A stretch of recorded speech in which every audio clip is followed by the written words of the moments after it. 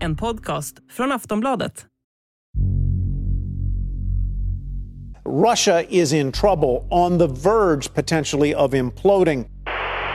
The economy is expected to sink into recession as well. For ordinary Russians, the international assault on their country's finances has become plain to see.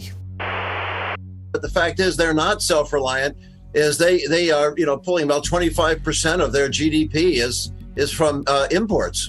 And when you look at their two major exports, which is oil and gas, it's not as easy as just flipping a switch and saying, okay, we will send that unbought or unpurchased gas and oil from Europe and switch it to India and China. Ja, Västs sanktioner mot Ryssland verkar funka. Till skillnad från vad som ibland påståtts på sistone och vad Ryssland själva gärna vill kommunicera utåt, så menar sakkunniga och en ny stor studie från det amerikanska universitetet Yale att exportstoppet från väst faktiskt håller på att lamslå landets ekonomi. En stor anledning är att landet själva inte kan producera det som väst nu vägrar att sälja till dem. Och av den anledningen kan Ryssland behöva nyproducera gamla modeller av saker, såsom bilar från sovjettiden. Det verkar alltså skakigt för de ryska finanserna. Experter säger sig själva vara förvånade över hur beroende Ryssland har visat sig vara av väst och spår nu en kommande implodering av landets ekonomi. Så hur ser det ut i Ryssland egentligen? Hur märker befolkningen av den haltande ekonomin? När tror man att den kommer att implodera helt? Och om det sker, vad händer då? Kommer Putin sitta stilla i båten eller agera drastiskt? I dagens Aftonbladet Daily pratar vi om Rysslands skakiga ekonomi med Stefan Hedlund, professor i öststatsforskning vid Uppsala universitet. Jag heter Vilma Ljunggren. Hej Stefan och välkommen hit. Tack. Det pratas om att Västs sanktioner mot Ryssland verkar funka. Hur ser sanktionerna ut just nu? Ja, det är ju en uppsjö av olika saker. Alltifrån att individer inte ska få lov att resa till väst till att man beslagtar ryska tillgångar och att man förbjuder företag att bedriva handel med Ryssland. Och på vilket sätt har de fått effekt på den ryska ekonomin? Där det verkligen slår är ju när företag har dragit sig tillbaka. Det är omkring 1000 företag som nu har lämnat den ryska marknaden. Och de lämnar ju efter sig skal av företag som inte längre kommer att fungera genom att de inte kan få tillgång till de komponenter som gjorde den västerländska produktionen möjlig i Ryssland. Det område där de inte har fått så stor effekt nu är ju makroekonomisk stabilitet. I och med att många fortfarande köper olja och gas från Ryssland så får de in stora exportinkomster som håller liv i det finansiella systemet än så länge. Och hur kommer det sig att Ryssland inte kan tillverka de här komponenterna själva? Ja, därför att Ryssland liksom under lång tid, precis som i Sovjetunionen, har utvecklats genom att man exporterar råvaror och låter andra tillverka varor för sig själv. Det innebär alltså att de har inte kompetensen att tillverka komponenter för modern produktion, utan allt detta har de köpt utomlands, så detta kommer de inte att kunna köpa nu längre. Därför stannar stora delar av produktionen. Så de har varit väldigt beroende av import? Jag tror att det är ganska många som är chockade över precis hur starkt detta beroende har varit. Vi ser alltså det är lite olika vad olika delar av den ryska ekonomin, men sånt som biltillverkning i synnerhet har ju i princip helt upphört. Det tillverkas knappt en enda bil i Ryssland längre, därför att de var så totalt beroende av komponenter från utländska biltillverkare som de inte själv kan tillverka. Mm. Putin menar ju att väst själva har drabbats hårdare av sanktionerna än vad Ryssland har gjort. Vad säger du om det? Ja, på kort sikt så har ju alla de företag som inte längre kan tillverka i Ryssland eller exportera till Ryssland, de har ju drabbats naturligtvis. Och det gäller ju då i synnerhet de ekonomier som har varit starkt exponerade mot Ryssland. I synnerhet den tyska ekonomin kommer ju att ta en väldigt kraftig smäll av det här. Och det är inte bara det att man är beroende av den ryska gasen. I stort sett alla stora tyska industriföretag har ju varit på plats i Ryssland i väldigt stor omfattning och den verksamheten är ju slut nu och det är klart det drabbar ju den tyska ekonomin ganska hårt. Så på kort sikt så är det ett väldigt högt pris vi måste betala för att slå mot den ryska ekonomin. Men det här kommer ju snart att vända sig i att den ryska ekonomin tar den fulla smällen istället och då är Ryssland de facto tillbaka 30-40 år i tiden. Man kommer att fungera ungefär som den sovjetiska ekonomin, det vill säga i stort sett ingen modern produktion. Och det gäller ju även den militära sidan. De har ju inga som helst förutsättningar att varken reparera eller bygga nytt av den militära materiel de har fått utslagen i Ukraina. Så den ryska krigsmakten kommer ju att drabbas extremt hårt av det här och på mycket lång sikt. Aftonbladet Daily är snart tillbaka.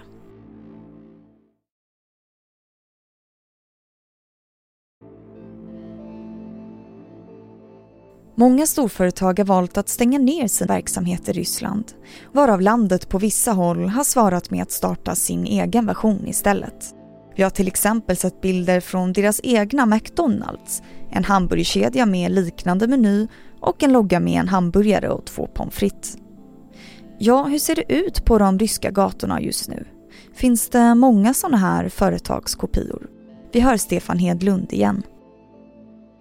Ja, det finns det. Alltså, alla utländska företag som har dragit sig tillbaka har ju fått konflikt med ryska myndigheter av uppenbara skäl. Det vill säga, nu säljer ni det här för 1 rubel. Eller på något annat vis bara överlämnar det till ryska operatörer. Så det kommer ju att dyka upp ryska varianter. Men det är återigen ryska varianter som inte kommer att ha tillgång till komponenter. I Renaults tidigare fabrik där man tillverkade moderna bilar som såldes som smör i solen i Ryssland när de hade gått om pengar. Där kommer man att tillverka sovjetiska bilar som inte har krockkuddar, som inte har automatiska bromssystem, som inte har någon modern utrustning alls. Så det kommer ju att vara bilar. Samma sak inom flygindustrin. De har ju konfiskerat 800 Airbus och Boeing från Västs.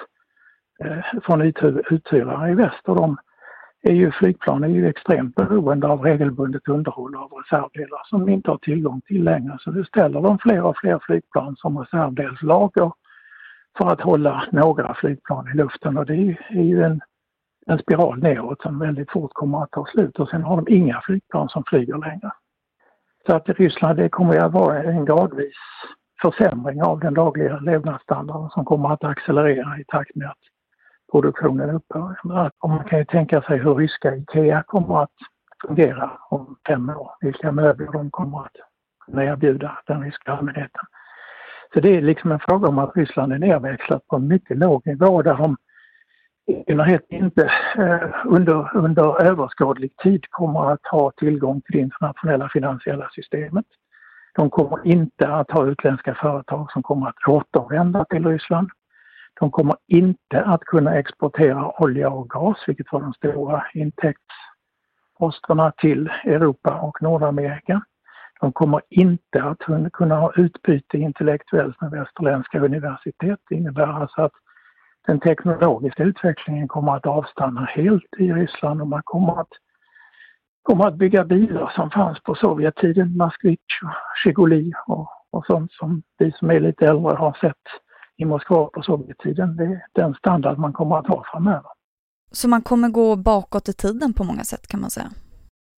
De kommer att gå bakåt i tiden väldigt fort bakåt. Sen är ju frågan vilka konsekvenser det här kommer att få socialt. Många av de här företagen kommer att upprätthålla sysselsättning och de kommer att betala i rubler som kommer att bli mindre och mindre värda i takt med att Ryssland inte längre kommer att få in pengar från export. Deras stora exportposter tidigare har ju varit olja, gas och vapen. Gasen kommer att nästan helt upphöra. Man kommer att exportera lite grann till Kina till billiga priser. Oljan kommer att kunna fortsätta att exportera till vissa länder men till mycket låga priser.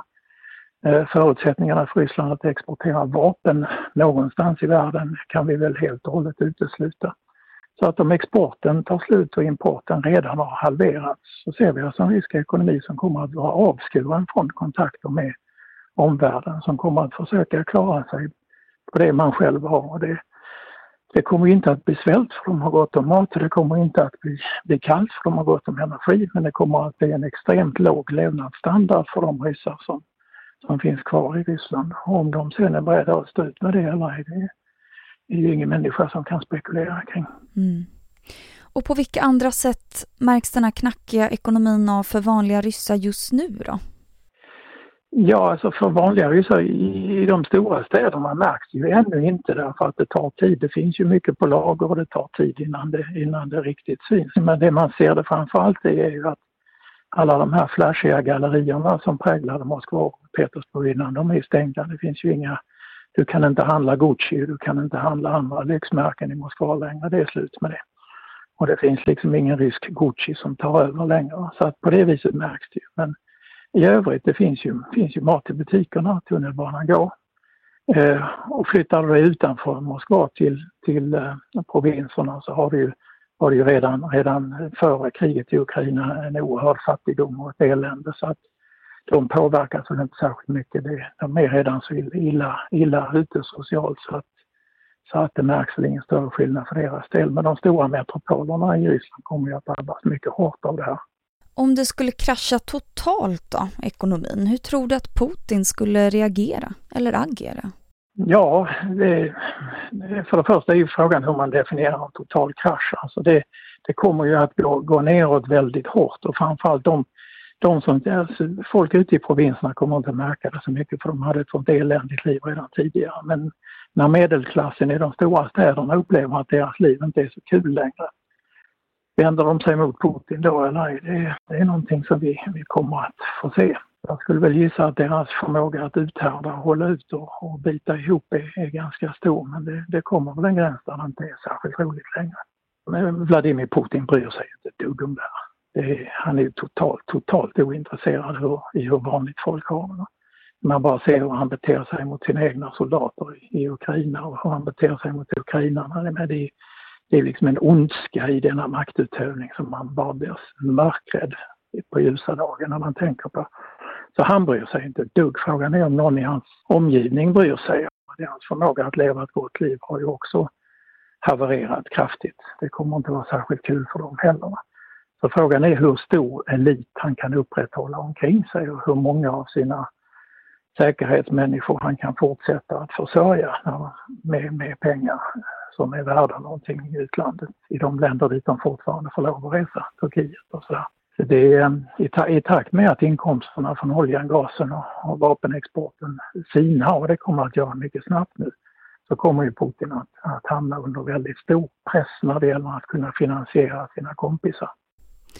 Och på tal om provinserna, du har ju pratat om att en ekonomisk krasch kan få minoriteter i Ryssland att vilja bryta sig loss och bli självständiga stater. Kan du berätta mer om det? Ja, det är ett gammalt mönster i Ryssland, det vill säga när staten kollapsar så bryts den sönder i bitar som försöker förklara sig självständiga. Det hände 1917 efter den ryska revolutionen. Sen hände det ju igen när Sovjetunionen havererade och blev 15 olika stater. Så höll ju den ryska federationen också på att bryta sönder i 89 olika delar. Och det är det som kan ske nu, det vill säga att de icke-ryska republikerna som framförallt Tjetjenien, de muslimska republikerna i norra Kaukasus, kan ju mycket väl tänka sig att utropa självständighet, och då blir det krig. Andra är de oljerika republikerna längs Volga, Bashkortostan och Tatarstan, som mycket väl kan tänka sig att förklara att vi är självständiga nu behåller vi oljan för oss själv. Och nu ska vi försöka få kontrakt med utländska stater om att sälja olja som inte är rysk olja, och då kan vi komma undan sanktionerna om vi bryter oss fria från Ryssland. Och hela Fjärran Östern har ju tidigare utropat sig som Fjärran Östern-republik, och i så fall tappar Ryssland hela Stilla havsflottan och alla sina intressen i Stilla havet. Så det är mycket som står på spel för Putin. Det låter som att det kan bli jobbigt på många plan för Ryssland. Vad tror du att Kreml kommer göra för att förbättra situationen nu i höst? Det finns överhuvudtaget ingenting de kan göra för att förbättra situationen utom att dra sig tillbaka från Ukraina. Och det kommer inte att ske. Så vad tror du att vi kommer få se av Rysslands ekonomi härnäst? Vi kommer att få se en accelererande försämring av produktionsförmågan där företag efter företag bara stannar, upphör att fungera. Det gäller i synnerhet militärindustrin. De har bara en stor stridsvagnsfabrik och den stannar redan i april. Så de tillverkar inga stridsvagnar. Det kommer att ske inom flygindustrin. All modern industri som är beroende av komponenter utomlands ifrån, den kommer att stanna. De anställda kommer förmodligen att få vara kvar på halvtid eller och betalas i rubler de inte kommer att ha någon större användning för. Så att man kommer att upprätthålla en chimär av att det fungerar ett tag till. Men även den kommer väl snart att brista för dem. Tack så mycket Stefan Hedlund för att du gästade Aftonbladet Daily. Tack själv. Det här var Aftonbladet Daily och du har hört Stefan Hedlund, professor i öststatsforskning vid Uppsala universitet.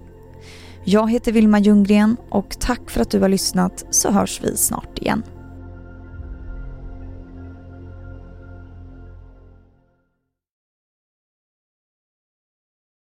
Du har lyssnat på en podcast från Aftonbladet.